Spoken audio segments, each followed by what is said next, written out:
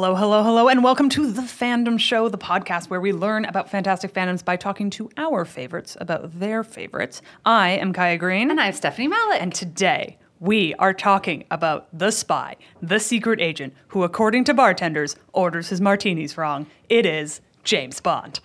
Ba-na. Is that from that? I think so, yeah. Yeah, no, I think that's it. I think you nailed it right out the gate. And that's our show, everyone. Yay, thank you so much for coming. And by coming, I mean listening. Yay.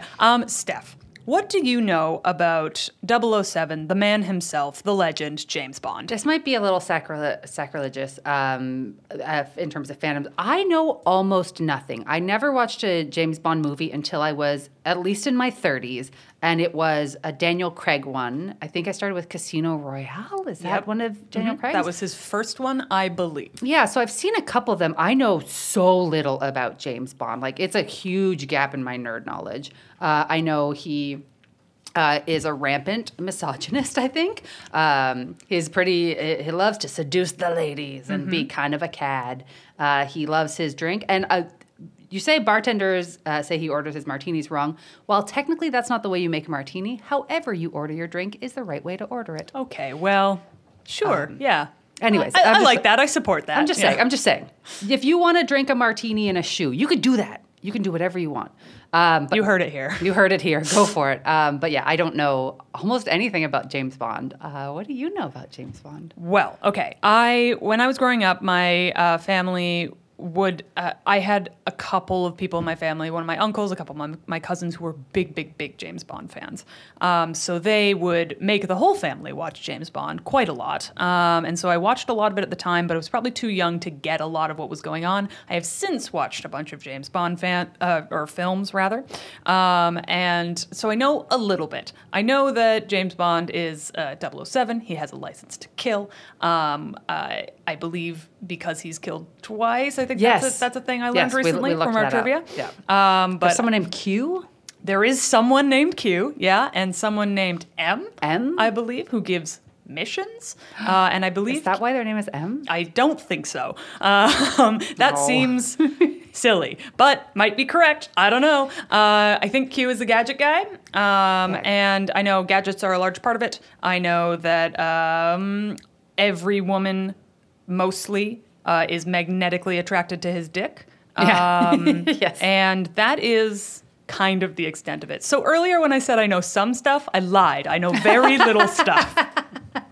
But Steph, I think we do have someone who does know a lot of stuff. We do. Today we are joined by Andrew Wheeler, who is a comic book writer whose work has appeared in The Old Guard, Stillwater, and both the Marvel and DC Pride anthologies. He's also one of the writers of the hugely popular Dungeons & Dragons Young Adventurers Guides and is co-host of Kiss Kiss Bang Bang, the queer James Bond podcast. Andrew, welcome. Hello, thank you for having me. Did we hurt your feelings with our limited knowledge? I'm so sorry. No. I think, any time you discover James Bond is a great time to start falling down a wormhole of misogyny and alcoholism. Oh, I love this introduction. So just to kick off, how would you explain James Bond to someone, i.e. both of us, who knows nothing about it? I mean, it's kind of the quintessential action movie franchise. It's such an enduring. I mean, it's books first, obviously. The Ian Fleming novels were hugely popular. Hugely JFK's favorite books were the Bond novels. Really? Didn't know they that. were bestsellers in their day and continue to be bestsellers. And yeah, they were adapted then for the screen pretty early on in the process of Fleming writing the books. I think there were 5 books out when they started making them. I probably have that completely wrong. We couldn't tell you, so great. So I'm right. The book started, I think, in the 50s, and the movie started in the 60s. The movies then became their own phenomenon, especially popular in the UK, of course, but they have been around so long that they have become a worldwide phenomenon. And of course, he travels the world because he's a white colonialist Englishman. So, so it's a hugely popular franchise before the concept of the enduring movie franchise was what we know it to be today, And Ian Fleming, did he base some of this on his real experience? Because he really fought in the war, right? He really was an intelligence agent. Yeah. Although I think he was mostly probably. Well, actually, who knows how much like field work he did? Yeah. It's not the sort of thing he would have talked about. Yes. Not a good spy if he did. Which is one of the things they say about James Bond. Like everyone knows his name. That's not great. Yeah, he's iconic and easily recognizable. Yeah, just what you want from a spy. Perfect.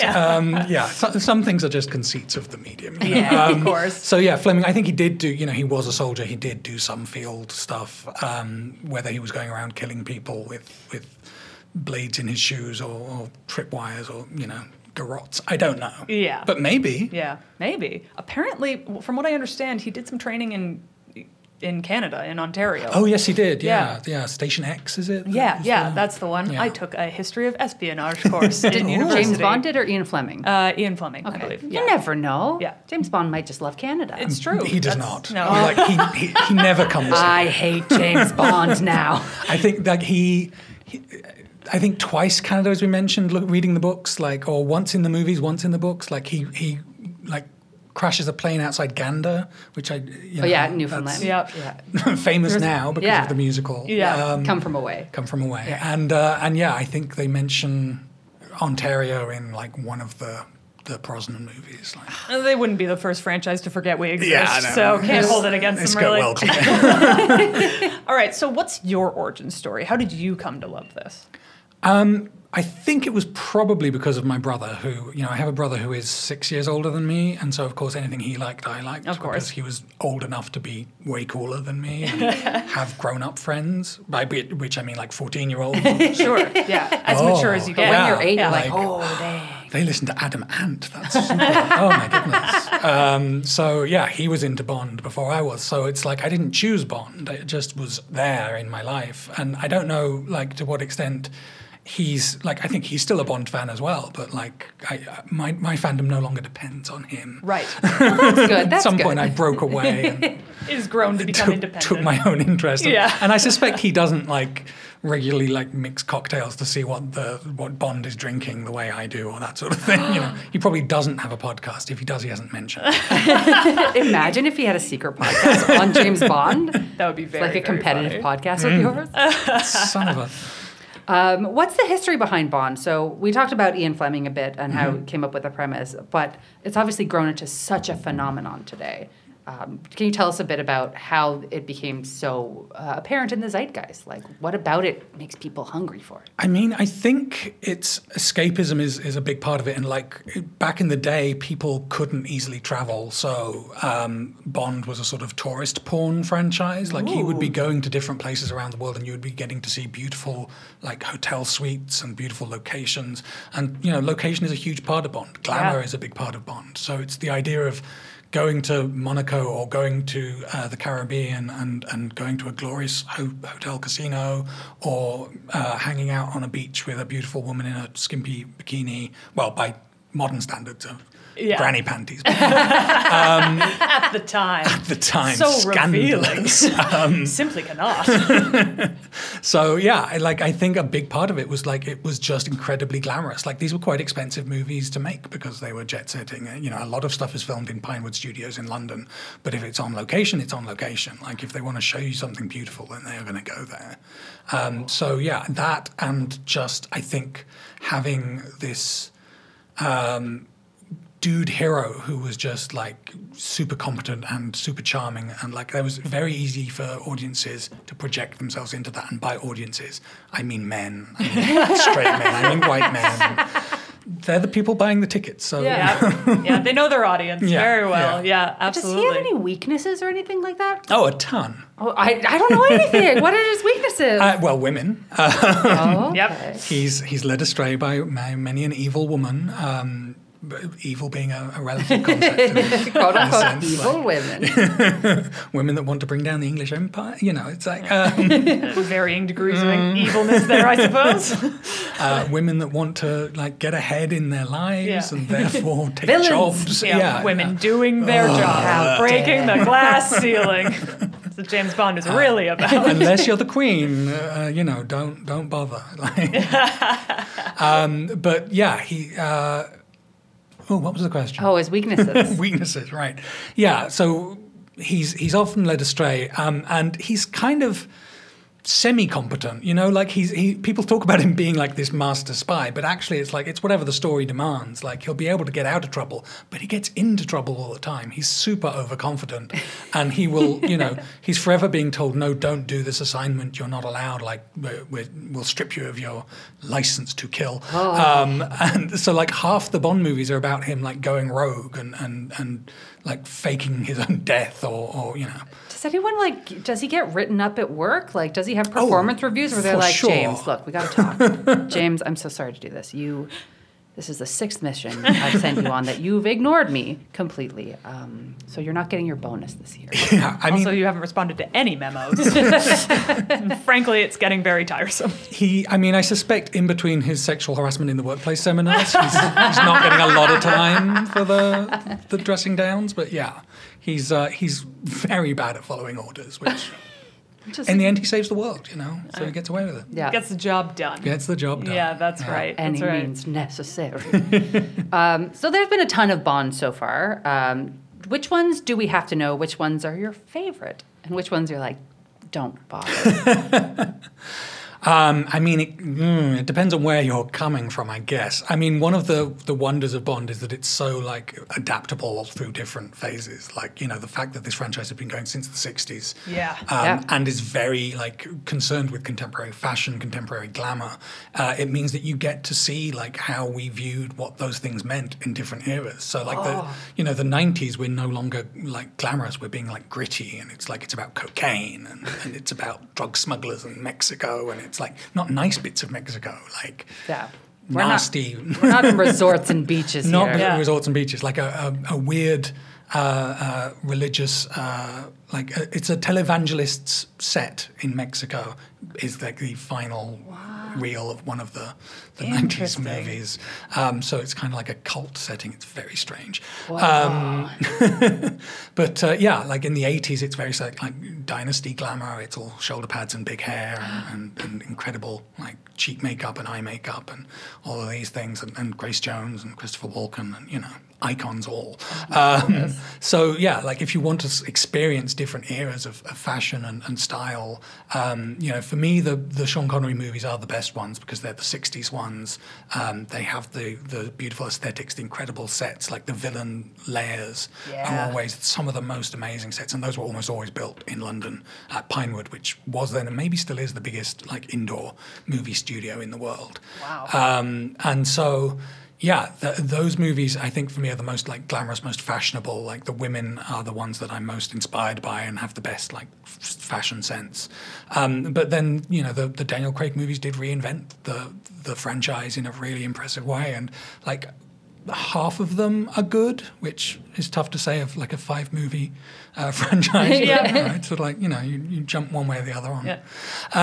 Like the Daniel Craig, like he's great and the production values are great and a lot of the cast are amazing.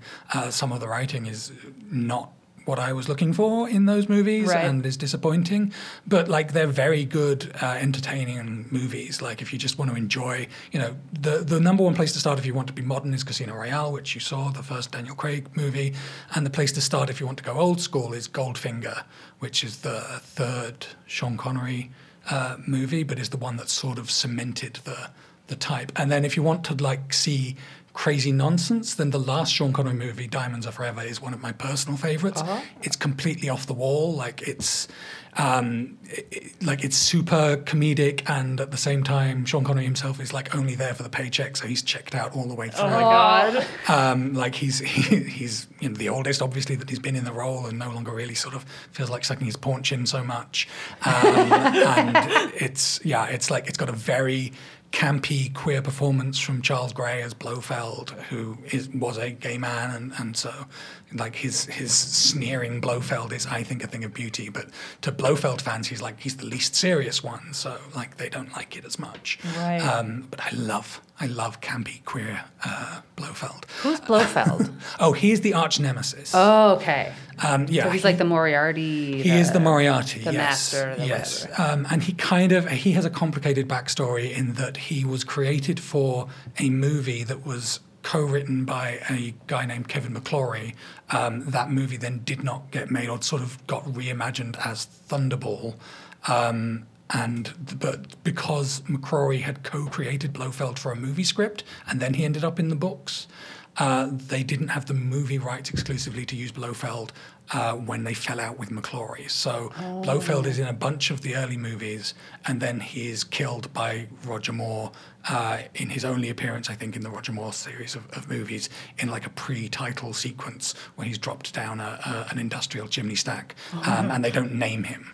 Because they can't. So it's just like X-Men did. Yeah, it's like you don't see his face, but you see that it's a man with a white cat, which is the iconic. Oh, that's the cat guy. Right. And Dr. Evil is Blofeld. Yeah, got it. That's what I should have said. Got it. Dr. Evil is Blofeld. I was thinking Dr. Claw, but same. Same. The doctors. So okay, on the topic of villains, we know there's a whole rogues gallery of villains over the years. What makes a truly good Bond villain, and does it change? I mean, the most recent movies, they kind of they were very careful to like layer in the cliches of Bond, so they would only gradually like introduce Moneypenny and Q. Like they're not in Casino Royale. They're introduced like one movie at a time.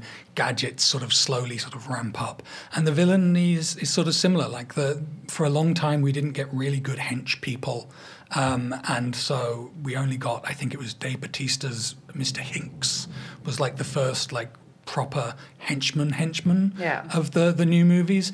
But back in the day, it was like you have to have a gimmick to be a good hench person. Like you have to have a very distinctive visual, and you have to have usually a way of killing people that's very like unique, like a signature. Like the guy who throws his hat. Like the guy who throws his hat, yeah, Odd Job. Odd Job, that's it. I remember him from the Goldfinger, no, not Goldfinger, one of the video games.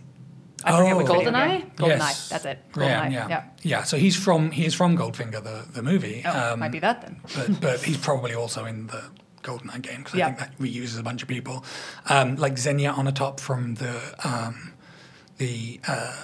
Brosnan years is like, she's the Famke Janssen hench person who like is very sexual, like when she gets off on killing people, so that's her trademark. She crushes a guy to death with her thighs. Oh, she's that one. Yeah. I've heard of that one.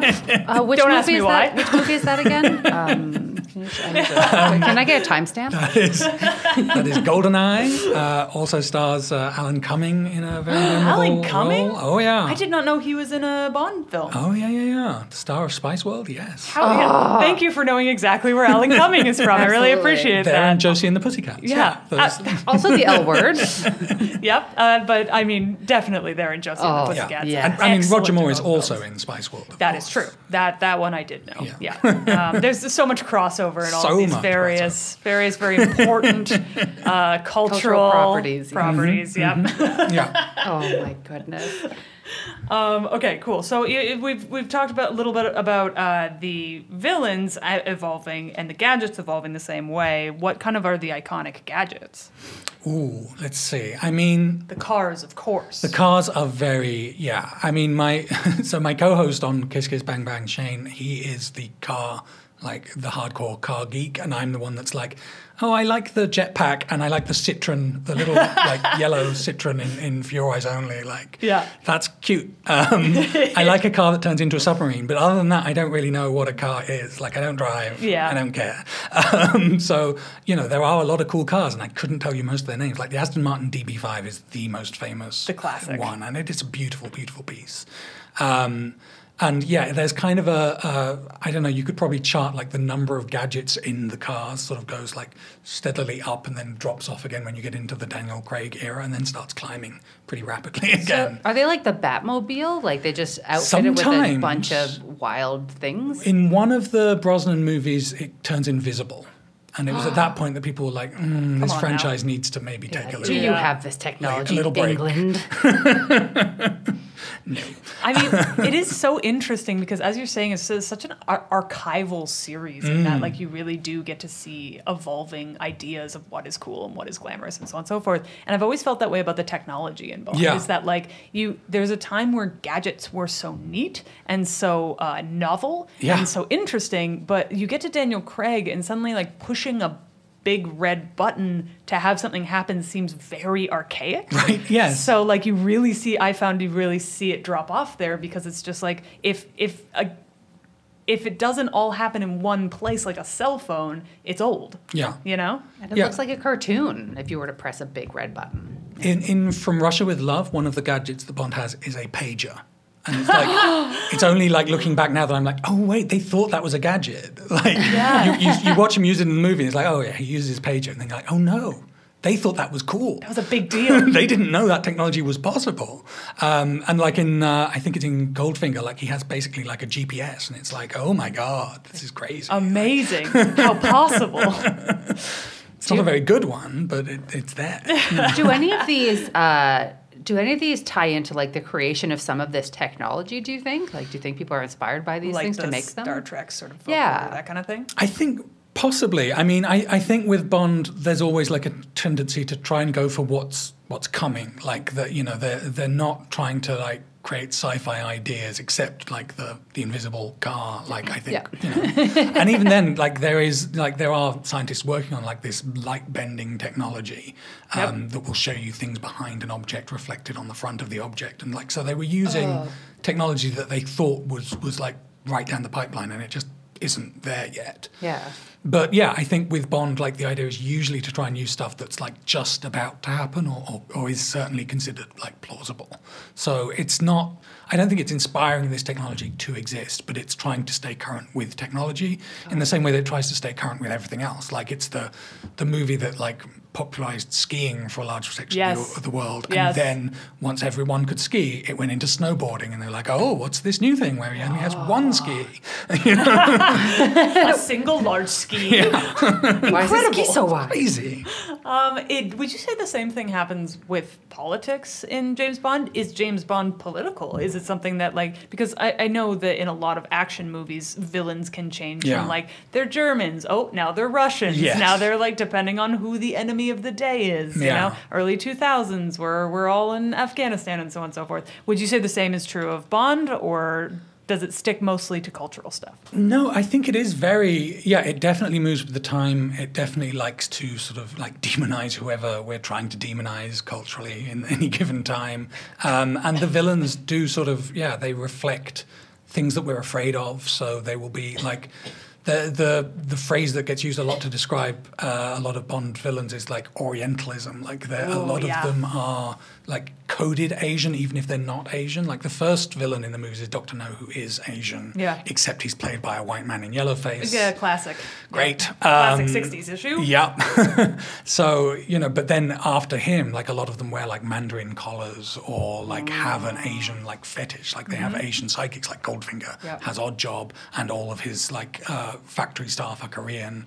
And like in the books, it's like, oh, it'll be some awful racist like trope of calling them industrious or something like that. Oh, yeah. And so the fear of Asia is a big thing that recurs through a lot of Bond, and then sort of sinks away to become fear of Russia with as the Cold War escalates. And now, like some of it is like fear of surveillance. Interesting. Like that's cropped up, and like surveillance is both what the state is trying to do and also what the state is afraid of. It's like who controls surveillance becomes the big fear. So if we're controlling it, great. But if anyone else can get to it, oh no, that's terribly dangerous. Oh, isn't that typical of power? It's too much for them, but it's just enough for us. We'll wield it responsibly. We'll use it right. We're not evil. The people trying to use it instead of us are evil because they're trying to use it. Power corrupts them, not me.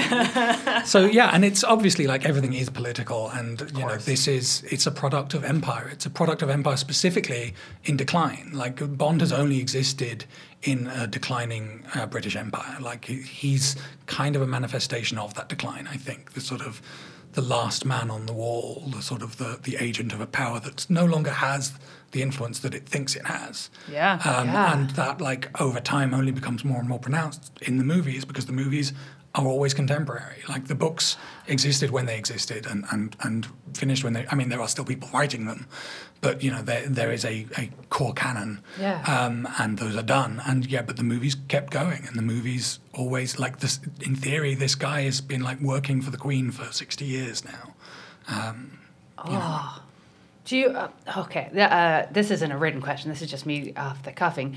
Do you see that being kind of reflected in American action movies as well? Because obviously that is a place that is having some struggles and a little bit of a decline of power, one would say. Don't at me, please. I'm scared of you all. Do you think that's something that we'll start seeing in American films? I think one of the reasons, I think we've talked about this on Kiss Kiss Bang Bang, is that American heroes don't land in the same way because there's something like unlikable about someone representing America, because America is still like has supremacy. Yeah. It is in decline. It doesn't want to acknowledge it. No, but that's it's part not, of the decline. Yeah, but it's not like over the hump the way the British Empire was in the 50s. Yeah. So so an American enforcing American values around the world is just imperialist, whereas a British person, yes, is still an imperialist enforcing imperial values around the world, but is doing it like in a losing game. So it's like more palatable, kind of. Like everyone around the world can watch this and cheer him on to an extent. Well, not everyone. There's plenty of people who absolutely should not be cheering for James Bond. I respect that choice. Yeah, it does seem like the fact that it sort of came out of World War II was probably like a feature of that, right? Yes, because of how difficult World War II must have been for the British and so on and so forth. Well, and a lot of the villains in the novels are like a foreign person who came to Britain and established themselves as a rich person in the UK after the war, and are now like British, but only like, they can go to the gentlemen's clubs and their passport is British, but they speak with a funny accent and they look foreign. And it's like, it's not hard to see what's going on there, like what the fear is there of sort of post-war immigrant world where people are coming into money through ways other than inheriting it. Like, oh, how dare. Doesn't sound right. How gross. They don't like New us money. Ew. Fascinating. Fascinating. Cool. So we talked a bit about Bond girls. Who are some of the standouts, and how do you think they've changed as women's representation has evolved? Yeah, I mean, the Bond, we say Bond women on our podcast. Oh, okay. Thank you. But they are popularly known as Bond girls, and there's nothing wrong with being a girl, but they're women. Yes, they're adults. They are very much women, and it's probably, given what ends up happening in most of those movies, I think it's important to call them women. I think that is a good point. One of the funny things that you will see over the years is whenever an actress takes on a role of a Bond woman, one of the interviews she will give, or one of the answers she will give in interviews all the time is, I think my character is different from, like, they'll be like, how do you fit in with the other Bond girls? And they'll say, in the past they were kind of like damsels, and I'm much more independent and feisty, and I have my own thing going on, and I'm different. But they all say that. Every single generation of Bond woman says the same thing, and it's kind of like there's some validity to it. But also, like, Bond women of the past sometimes were more, like, when you look at them in context, were much more, like, competent and independent than you maybe thought they would be. Mm-hmm. Some of the best Bond women are the villains, like the evil ones. Fiona Volpe in Thunderball is one of my absolute favourites, but she's just very tough, and at the same time has this gorgeous red hair and like a rich Italian accent, and is like, and she's the one that famously sleeps with Bond, and then afterwards is like, "Did you think I was going to change to the side of good because we had sex?" Like her. Yeah. She dies very soon after that. Of course. Man, come on. I'm sorry, but classic punishment. Always be a place crime. in my heart for her. Like Pussy Galore again. Like, she is the archetypal. Like, she's on the baddie's side, but she sleeps with him, and both becomes good and stops being a lesbian. Oh, classic! Wow, his dick has power. All you need is one good. Yeah, I mean, that's like the line she gives is, he said, I thought you weren't into men, and she said, well, I never met a man before.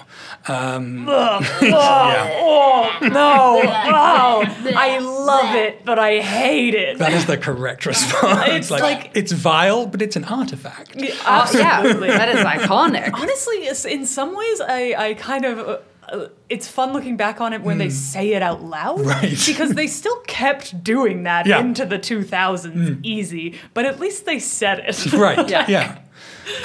So yeah, and like so many of these women have been like amazingly tough and resourceful, and it's kind of in the 80s that they all become like blonde and ditzy, and that becomes like the Denise Richards, Christmas Jones thing that was sort of, I don't know, that was big in the press at the time, that she was like a step back for Bond girls, Bond women, because she was dumb. But actually, when you watch the movie, like she's actually kind of cool in a way. Like physically, she's meant to look like Lara Croft. Like her style of dress is very Lara Croft. So again, responding to the culture.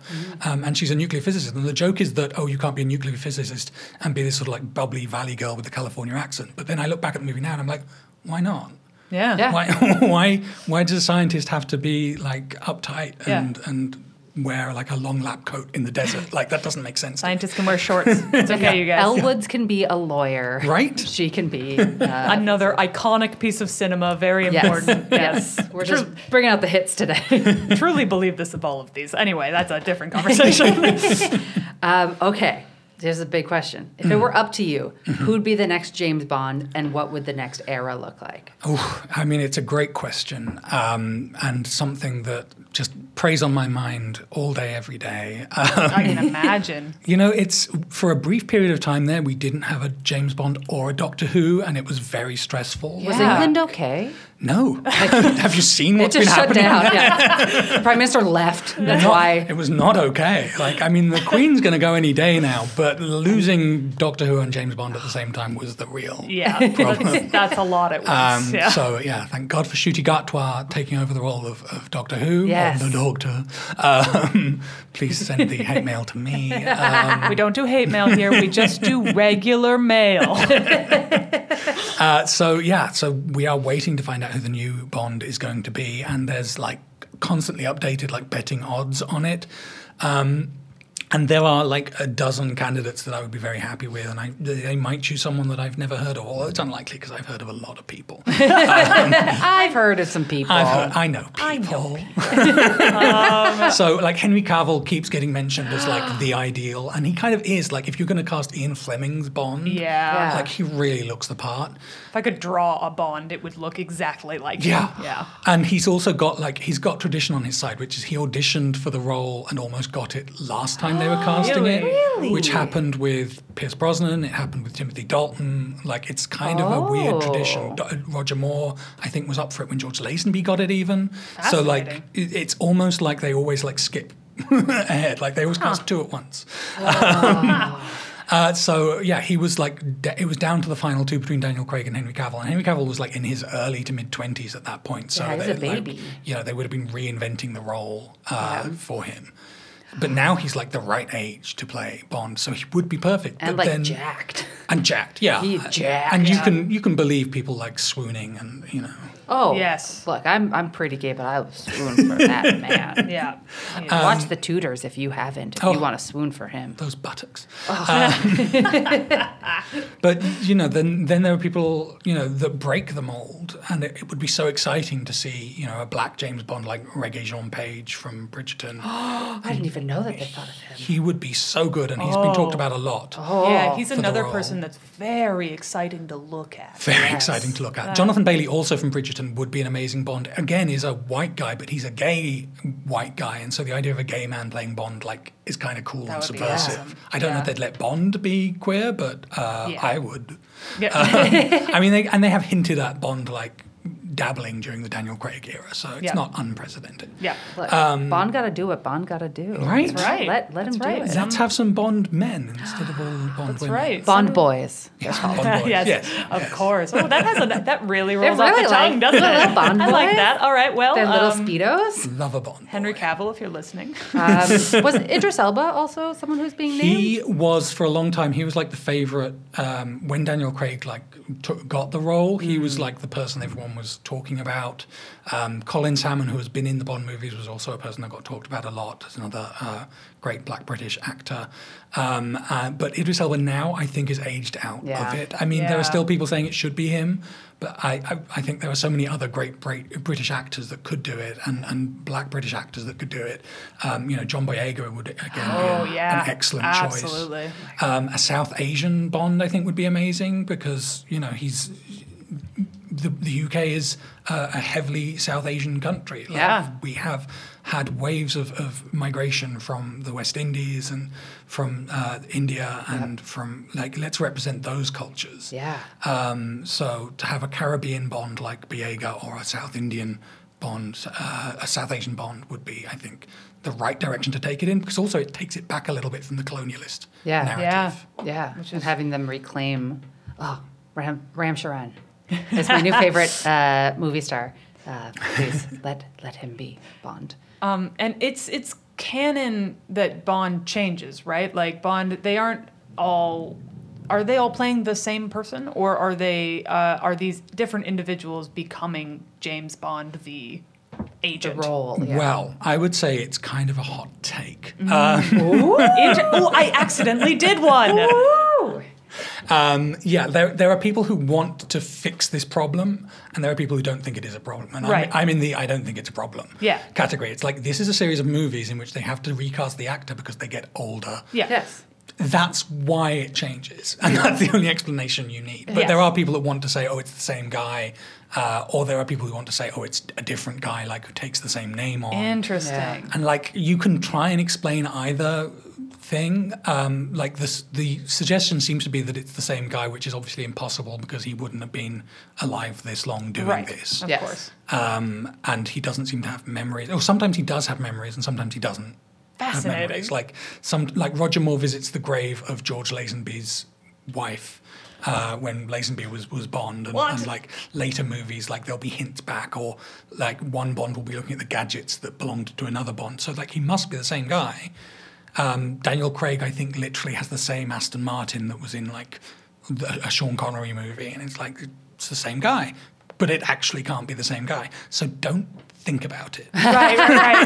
Like, it seems like much things. Don't think about it. A wizard punched the walls of reality, and that's how James Bond exists. I mean, I don't think James Bond is any fun if you worry too much about reality. No. Just like any part of it. Reality Just- has no place here No, at all. that's the point. It's fun. It's fantastical. That makes a lot of sense. I just thought that was the case, but that's good to know. And I guess like there are both head canons are correct. Yeah, or both are wrong. Or glass half full, glass half empty. I love it. I think I know the answer, but I'll ask it anyway. What's the nerdiest thing you've done in relation to this fandom? I mean, it's probably having a podcast. Yeah. If not having a podcast. Podcasts are nerdy. Are they? I think they're very cool, Andrew, actually. Okay. I think only really cool people do them. Besides that. Besides that, I mean, you know, I'm not in the position to be the guy that like buys all the Bond clothing and stuff. Wait, there's Bond clothing? Oh yeah. They like make his suits, his polo shirts, everything. His Henley. Oh my God. Like, but they're all super expensive. Like, Yes, of course. You know, they have them made for Daniel Craig for the movies, and then they go on sale as that, like as seen in the movie. I think there are probably like Bond girl dresses as well that you can buy. Cool. And of course the watches, the shoes, Yep. everything, like, and everything's like highest possible quality. So The I have most none of that expensive stuff. cosplay. It's Yeah. super expensive. Yeah. The one thing I did do is when we started doing the podcast and we started with Casino Royale, and as I was watching the movie, I noticed them like they have these giant plastic like plaquettes that they're betting with at the tables, and I thought, I wonder if you can buy that. And I went online, and of course you can buy like replica Casino Royale casino chips. So I'm like, okay, I'm gonna buy one of those. That's awesome. Sits on my desk. I love awesome. that. But you also mentioned that you make drinks too, right? Yes, Yeah, yes. That's pretty cool. Like we I like to try the different versions of the martinis that show up in the. You know, there is the classic Bond, the Vesper Martini. Yep. There is the, you know, he always says, "Oh, vodka martini, shaken not stirred," but the actual like Vesper is slightly more complicated than that. Really? Yeah, it's like it's made with a vermouth that doesn't exist anymore, Quina Lillet, which is like Lillet Blanc, which is a vermouth that does still exist, but with more bitterness from Kinkona bark, which is the thing that makes quinine. Is Which this is nerdy very, enough? but Yes, that's very absolutely. like tonic, gin and tonic-y. Yeah, very like that. tonic-y, very bitter. So, like, yeah, and so the closest you can get to it is Cocchi Americano, which is a vermouth that's not available in Canada unless you go to specialist stores like Italy, which is where I bought some so that I could make a real Vespa. Oh, that's so fun. How did it love taste? that. Really good. Okay. Oh, yeah. Worth it. Yeah. Oh, yeah. I might get some more. I support that. I think you should. Amazing. Before we get into our hot takes, we wanted to thank our friends over at tpublic.com, where you're going to find your next favorite tea. TeePublic is an excellent website which has unique and nerdy designs available on t-shirts, tank tops, hoodies, mugs, stickers, phone cases, just basically everything you want and dream. And you can find a design that you love, and you can get it on basically anything. Like any image that you want, you could put it on a t-shirt. You could put it on a hoodie, on the back of your hoodie. You could put your face on a t-shirt if you really wanted, or you could find one by some amazing indie artists who are getting paid fairly for their work. So please check them out. When you buy a shirt from our TeePublic store, you're supporting an indie artist as well as supporting this podcast. And you get a dope t-shirt out of it that is exactly what you want, which is pretty rad. Yeah, you can customize size, color, fabric on any piece of clothing. I have so many shirts from TeePublic. I got a really nice Beetlejuice one, the sandworm from Beetlejuice, and I decided I don't wear a ton of color, but I was like, I'm going to get a baby pink Beetlejuice t-shirt. And it looks great. Love it. It's so nice. Absolutely. We recently got some t-shirts with our faces on it because of our logo. You can get our faces on your chest or your back or your phone. Near your faces. Anyway, so head on over to tpublic.thefandomshow.com to check out all of our merch and favorite designs from TeePublic so you can have our faces on your chest. That's tpublic.thefandomshow.com. Thank you, TeePublic, so much for your support. We love you. Love you. All right, so now it's time. I accidentally stumbled across this, but now it's time for hot takes. So we're going to start with the very first one. James Bond proves superhero movies don't have to redo the origin story every time, and that no actor is irreplaceable. That is from at Yidboy on Twitter. No actor is irreplaceable. Yes, that's true. Although I think in a shared superhero universe, it's trickier to replace an actor because there's more moving parts. Like there's more interrelationships. Certain realities that you've established. Yeah, like in Bond, when they change the actor playing Bond, they don't necessarily change everyone. Like Moneypenny kept going through more than one Bond before they started recasting her because Lois Maxwell, the original Moneypenny, was getting on and didn't want to do it anymore. Q endured until he died, literally. Like, wow. The actor, had a car accident and died, and so he wasn't in it anymore. And then it was John Cleese for like one movie, and then they rebooted the whole franchise, and it was Ben Whishaw, who was the queer Q, which was great. I love that. More of that. Yes. So in again, it's a thing like don't worry too much about that reality of the actors. But the other side of that, the origin story, like Bond doesn't really have an origin story. Like they kind of did it with the Casino Royale, the Daniel Craig Casino Royale movie, which is, you have to do the 2 kills and then you go on your assignment with a license to kill. And so that movie is that story. But it's the only time they've done that story in the movies. Like otherwise he's just a guy who picks up an assignment and goes. Like he doesn't need an origin or a dark haunted past. And they kind of, it's one of the things that actually ruins the Daniel Craig series of movies a bit is that they start like going into his past and making Blofeld someone from his past. And It's like, you don't need this. This actually weakens the whole thing for me. Because it's part of the mystery, I assume, and part of the escape is that like he isn't tormented by his mom or whatever. Yeah, no, like he's tormented by women forever dying around him, though he is responsible for that as well. And keep it in your pants, both your gun and your dick. Stop it. Okay, this one is from a fellow person on our network, which is Craig Fay from the Villain is Right podcast. He says, James Bond works best as a character when he's being called out on his shit by other characters. He's a bad man, a violent, misogynistic alcoholic who is the answer to what kind of person could murder for a living. His classiness and patriotism are poorly fit disguises to hide who he really is. See Judi Dench as M first meeting with Bond in GoldenEye and Vesper's conversation with him on the train in Casino Royale. Yeah, those are both great dressing down scenes. And it's true, like Bond he's cocky and he does need to be brought down a peg or two. And it humanizes him, so it makes him a more attractive character, I think. And you want to have friction. You want him to not always be right. You want the women around him to tell him that he's a prick, because it gives them more power as well, and it's also true. So Did they ever do that in the older movies where the women are like, "Nyeh, nyeh, nyeh, nyeh, you're a piece of shit"? Is that your woman impression? Yep. we're going to I'm cancel sorry. you now. I'm sorry. All women. But it's the 60s, so I imagine that all the women are naggy, because that's how people were portrayed in old movies. But they would do it in like a seductive way with an Yeah. Italian accent. To be fair, you're technically the only woman here, so you get to do whatever you want. Perfect. Exactly Yes. like that. Nailed it. Yeah, like he does. He's always come up against women who won't put up with his shit, but of course they would get killed for it in early movies. Not necessarily by him. Just happens that they would also die. Yeah. Women need to know you don't talk back. Yeah, that's the vibe. But yeah, but also he is kind of faking the glamour thing. Like and again, you would have to delve into the backstory in a way that doesn't necessarily make the character richer.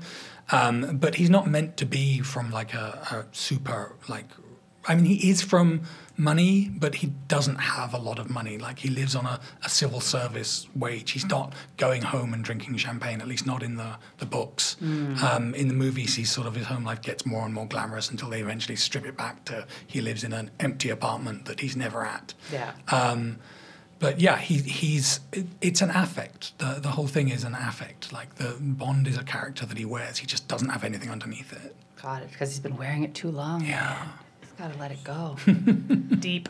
Okay, so here's one from two of our pals on Discord, Stephen and Stu. Thank you for this hot take. I'd love to see Bond movies as period pieces. Mm-hmm. How does that fit into the whole sort of archival nature of it? Yeah, I mean, so this is where I can unleash one of my hot takes, which is I think that the people who control the franchise, which is Eon Productions, Barbara Broccoli and Michael G. Wilson, they, like the Broccoli family has controlled this franchise the entire time that it's been a franchise.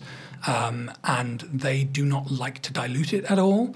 Like they've tried, or they've considered spin-offs. Like there was a bad cartoon about James Bond's nephew. Jimmy Bond? James Bond Jr. Oh, okay. How do you get the junior if he's a nephew? I know, it doesn't make sense. Okay. Does he have like a license to lightly beat up? Like Yeah. what's the junior part of this?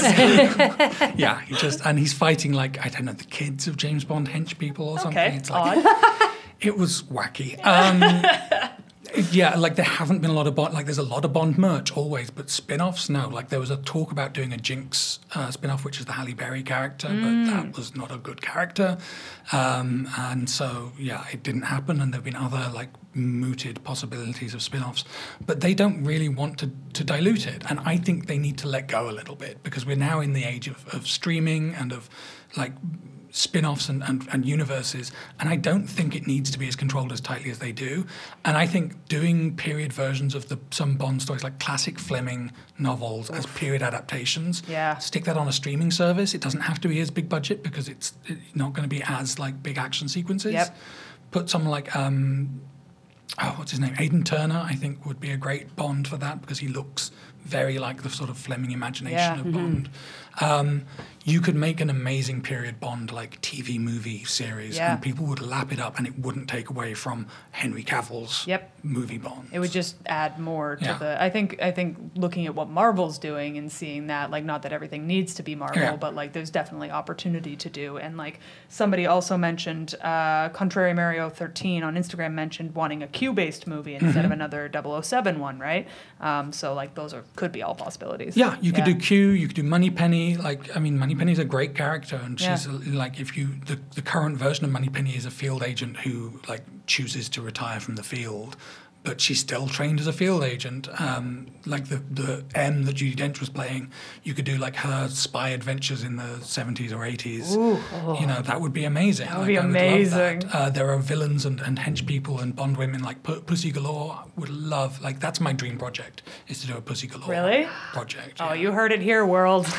Make it happen. Make it happen. Yeah, and that would be such an interesting way too to get more women into sort of those main roles without having to have the conversation of a female James Bond Yeah. or whatever, which I know is like controversial in some ways, but if just giving a different role in that world. Yeah, there are so many amazing female characters in these movies, and there's so much scope for doing more with them than is being done. Yeah, absolutely. This is from Philip Goat on Twitter. If Dalton had been the first Bond in the series, people would love him more than Connery. No. Just a flat no. Sorry, Philip. Yeah, hard no on that one. Great. You're great. No further explanation. Okay, I like that. Yeah, so... I got one. Yep. For Supa Salmon on Instagram, James Bond was forced from the action genre to sci-fi to stay relevant. Yes and no. I mean, so when Star Wars came out, the next Bond movie was supposed to be For Your Eyes Only, I think, and they changed to doing Moonraker, a book in which Bond does not go into outer space. That's not what happens in the book. But the movie, he does go into outer space.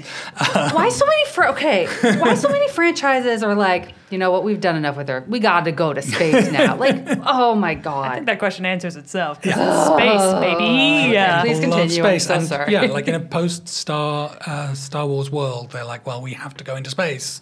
That's what the kids want. It's not like he goes far into space. Like, he goes into orbit, he goes to a satellite, and then he destroys the satellite and plummets to Earth and blah, blah, blah. Yeah, just typical day at the office. Yeah, it's fine. It's like this Elon Musk bullshit. Roger Moore huffing and puffing around a satellite in a bright orange spacesuit with a woman less than half his age. It's and then after that they went back and did For Your Eyes Only, which is like the most grounded of the Roger Moore movies. So they're like, okay, we went too far. We acknowledge we went too far, and we need to pull it back. We jumped the shark and ended up in space. Jeez Louise. I just have to make a side point about things deciding they need to go to space. Have any of you seen the Aladdin musical? Does it go to space? They do. So in A Whole New World, you're like, cool, you got a magic carpet. You're going to just enjoy seeing the sights of Earth. They go to outer space. They're in the stars in that musical. I don't know if they took it out for the Broadway version, but the Toronto version, what they're previewing for Broadway, I lost my fucking mind. Oh my God. Anyway. This is a real thorn in Steph's side we've discovered. I didn't realize it until today. Steph is anti-space. I don't like going to space. Let's stay away from space. Keep me on Earth. Space is scary. I mean, I have to agree with that. Okay, how about this one? Is it a hot take to say that I'm ready for a return to Bond being camp? If they're going to keep getting white dudes to play Bond, at least give me fun gadgets again. I mean, yeah, they did kind of start embracing the camp a little bit more towards the end of Craig's run. They didn't get all the way there by any stretch of the imagination. Nothing of the ecstatic highs of Diamonds Are Forever, which, again, most people think is one of the worst, and I think is maybe the best Bond movie. So, and Bond always reacts to itself as well as to the culture, so right. It's always got this, like, frenetic back and forth between high camp and gritty. The Dalton era is... because you're coming out of Roger Moore, you're coming out of, Christopher Walken as the bad guy and Grace Jones as the hench person, and it being like a 70-year-old man running around and like pigeons doing like double takes and all this weird, super campy and like music stings that are like blah, blah, blah, blah. Which movie is this one again? This sounds like the movie that I would That's like. View to a Kill. View to a Kill. I must confess, I do know about the pigeon double take specifically because the trio in Buffy has a conversation about it in season 6. And that's most of my Bond knowledge. Oh my that God. Scene. View to a Kill is trash, but it's so entertaining. Grace Jones kills a man with a butterfly on a string. I love it. What? And Grace Jones is a goddess, so... Grace Jones can kill anyone with anything at any time. Oh, for sure. So they swung back to like a little bit boring with the Dalton years, and then they kind of went camp again with GoldenEye, and then sort of went camper and camper as the Brosnan movies went on to the point where he's like snowboarding down an avalanche, and it's so clearly CG, whereas for a long time most Bond stunts were physical, were real. Yeah. And like that, people were like, no, this is repulsive. Why are you using computers? They're disgusting. Here's a gadget anyway. Enjoy. And so they took a break and they rebooted everything, and they were like, well, let's be a bit more Jason Bourne about it. And they got Daniel Craig. And so, yeah, it's going to keep swinging back and forth like that. But I agree with that hot take. I would love a campier, queerer, sillier Bond. Yeah, I'm about that too. I also think that Bond, no matter how gritty you make Bond, Bond is still camp. Because Yes. the notion of a man who can do all of these things and also, again, any woman it just like suddenly is not wearing clothes anytime she's in his vicinity. That is camp no matter how gritty you make Right. it. In my humble opinion. Super secret spy being like, I'm James Bond. I'm a secret spy. Everyone knows my drink order. Look at me. Oh my goodness. Okay, this one's from Steven on our Discord. Hot take: Sheryl Crow's theme for Tomorrow Never Dies is good. If Shane were here, he would agree with that hot take, but he is not. That's all I'll say. Do you have, because we didn't get into it and we probably should have, Bond themes. Do Bond you have themes. favorites? Yeah. Of course, yeah. I mean, the Bond themes. I think like that's also one of the gateways into it for me. Was Yeah. like I loved so many of those songs. Yeah. Like I think I probably knew and loved all the songs before I'd seen all the movies. And I'm a Shirley Bassey queen from way back. You know, yes. she's so good. Like her voice is incredible. Her range, her emotion, her just gall. Like Yeah. she's completely unafraid to just devour everything. She's like the Godzilla of singing. you know? Yeah, absolutely. so She did all- Diamonds Are Forever. Diamonds Are right? Forever. I love that song. And she did Goldfinger and she did Moonraker. She's the classics. only person to come back and do a second song. Really? And then she did a third. There are other like artists who have sort of tried to do, like Tina Turner's very clearly doing a Shirley Bassey in her Bond song. And there are a few others like that. But most Bond songs are great. The Sheryl Crow one. It's a grower, maybe? You don't sound convinced. I just picture Every Day as a Winding Road as the Bond theme song. My favorite Bond movie. Every day is a winding road. that is absolutely the Bond movie where he meets a small child and they go on a road trip. Like I can picture this trailer. Oh my god. I want it. Now, we're coming to the end of our hot takes. Do you have any hot takes that you need out in the world right now about James Bond? Now is your time. I mean, one thing I was wondering about is like when I suggested Bond for a topic for the fandom show, Yeah. is like, wait, am I in this fandom? What is a fandom? Is a fandom a community or is it like a state of being? Oh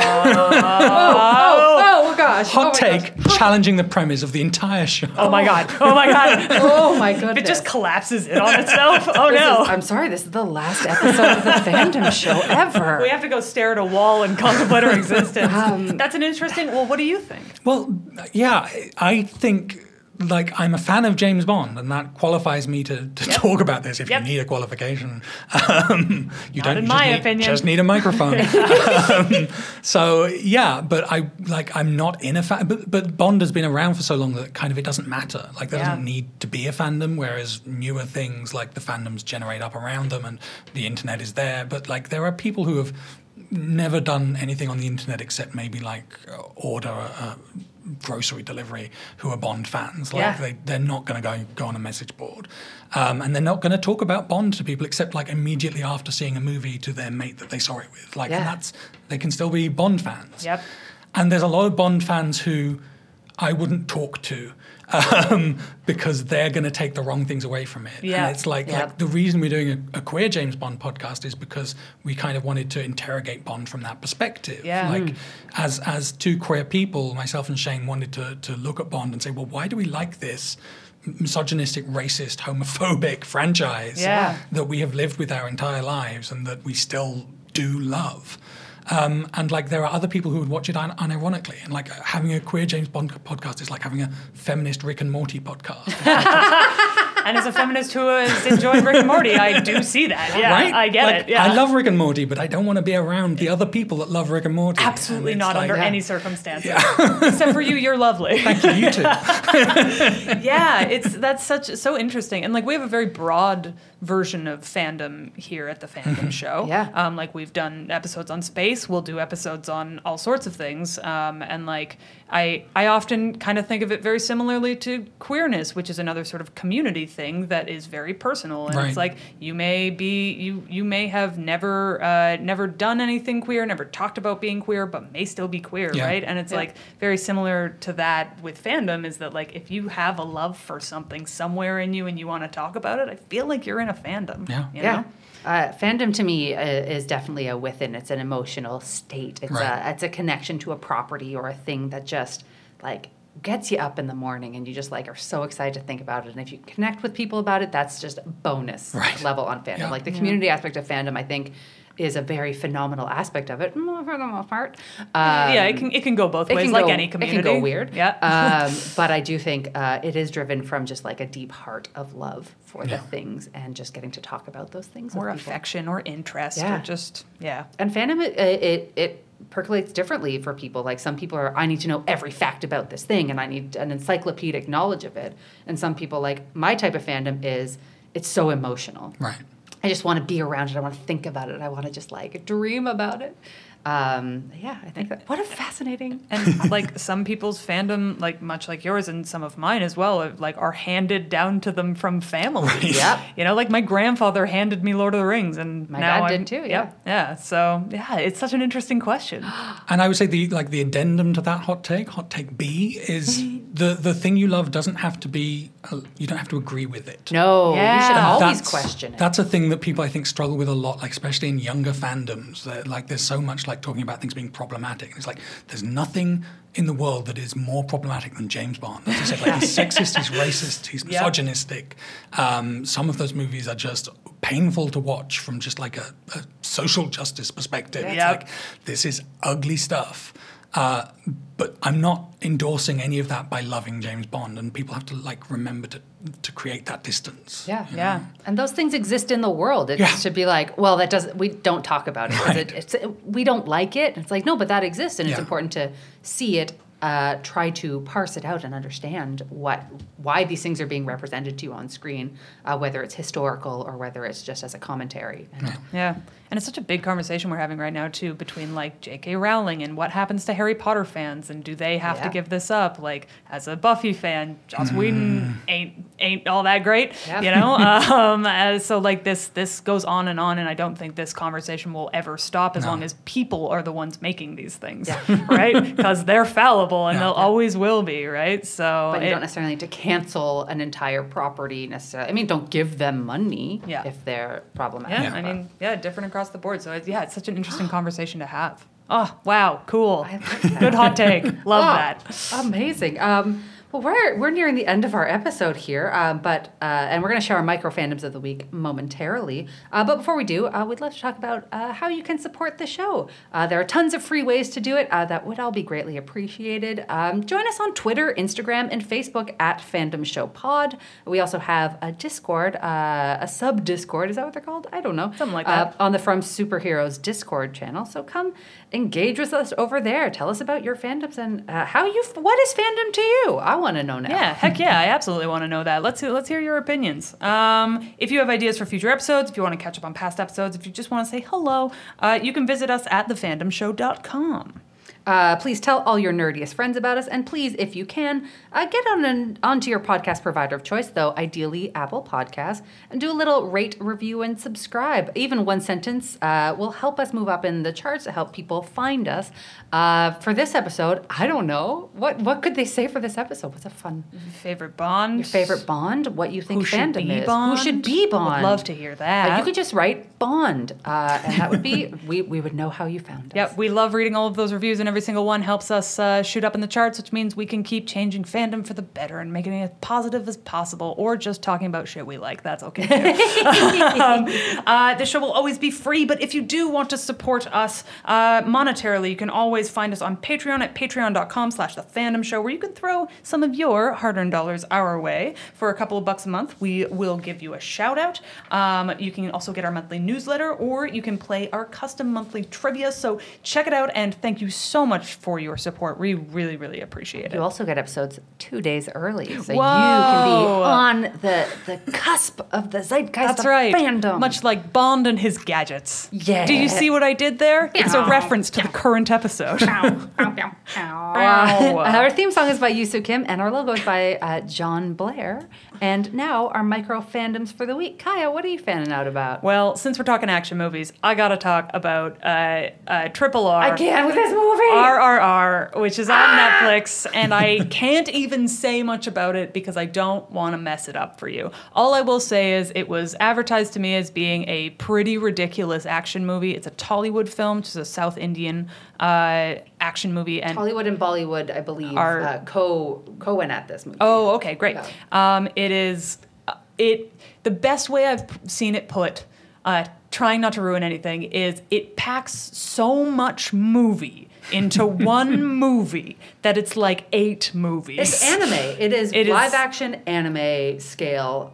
But it is like, having recently seen Everything Everywhere All at Once, which I also loved, this is one of the most fun movies I've seen in years and years and years. So would highly, highly recommend checking that out. It is very long. It is 3 hours, but you can kind of watch it in 2 parts as well if you need to do that. But it is worth it. Absolutely. Please check it out. Please check it out. Let us know. Talk to us. Also, the fans of Tollywood stuff on Twitter are so excited to talk to you about this. Like, I did a hashtag RRR on one post, and, like, I've never seen so much engagement on Twitter as the fans of this. I also look up Ram Charan as the potential new Bond because I think that would be so cool. My microfan of the week, I am several years behind on Netflix, I'm sure. I tend to not be on the cusp of what's hot and fresh, so sorry for this old take, everyone. But have you seen Heartstopper? It's so cute. Oh my gosh, I finally watched it, and it gave my heart such a hug. It made me feel so happy, and like, it's so nice to see queer representation that isn't deeply traumatic all the time. It's just, everyone in it is queer. And it's beautiful, and it's just so nice to see them just be teenagers who have crushes and navigating that stuff without it being like, and also this person's getting gay bashed every day, and also their parents hate them, and also.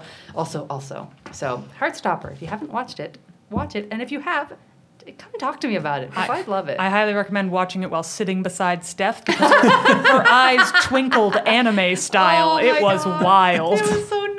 Oh, I'm getting weepy thinking about it. All right, Andrew, what are you fanning out about this week? I'm going to just lower the tone here. I've been watching the second season of F-Boy Island, and it's my favorite. Oh my God, I'm going to get in on that. I got to get in. Tell us more, please. F-Boy Island, for those who don't know, is a sort of reality dating show where a bunch of men are put on an island with 3 women who are going to choose a boy to have a relationship with out of these men, but half of the men are F-boys. You can determine what that means for yourself. They wouldn't use the whole word. It's too vulgar. It's fuck. It's fuck. It's fuck. Half the boys are F-boys and half the boys are nice guys. And it is a bit of a nice guys finish last kind of show, because all the nice guys are like holding back and not being too aggressive, and all the guys who are there for money, not love, which is the F-boys, are like aggressive and stupid and picking fights with each other. I forget the name of the host. No, it's gone. The host is amazing. Like, she's a very funny stand-up comic who is very, like, she puts the men in their place a lot, which I very much enjoy. Oh, bless. But also, like, the men are dumb hot, so So kind of into that too. you want some good eye candy. Yeah. We don't hate it. It's a trash show. It's on HBO Max or Crave here in Canada. Look, we all need trash from time to time. I love trash shows. Absolutely. We watched The Ultimatum a while back, and I hated every screamed. second. I watched every single episode, would watch another season. Watched Apparently, all they're of doing The a queer Circle. season, and I will watch it. Too Hot to Handle. Watch some of that. Yes. That's beautiful. Yeah, turn your brain off, friends. It's nice sometimes. Take a break. Thank you so much for being here. Where can people find you? And is there anything you want to plug? You can find me on Twitter at Wheeler. That's probably the best place to keep up with me, because it's the social media I remember to update. Relatable. Yeah, that's where you'll find out about my upcoming projects. Currently, I have a book out with Comixology Originals called Love and War, which is a queer sports rom-com. Very Heartstopper vibes. So, yeah, that's with art by Killian Eng and Guillermo Saavedra, and the collected edition is actually coming out in September from Dark Horse Comics in print. And And then I have an Image Comics series. The first issue is out and the second issue is about to come out, called Sins of the Black Flamingo, with art by Travis Moore and colours by Tamara Bonvillain. And that is a queer occult noir series. It is very sexy. Travis draws the prettiest people in the world. I'm sold. And it's very queer. So yeah, please check that out. Sins of the Black Flamingo from Image Comics. You had me at very queer. Absolutely. In. Well, thank you so much, Andrew, for joining us today. And till next time, love what you love and tell everyone about it. Bye. Bye.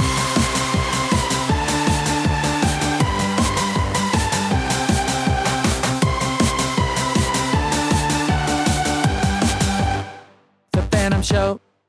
The Fandom Show is produced by Andrew Ivamy as part of the From Superheroes Network. For more great podcasts like this, as well as webcomics, articles, and so much more, visit FromSuperheroes.com.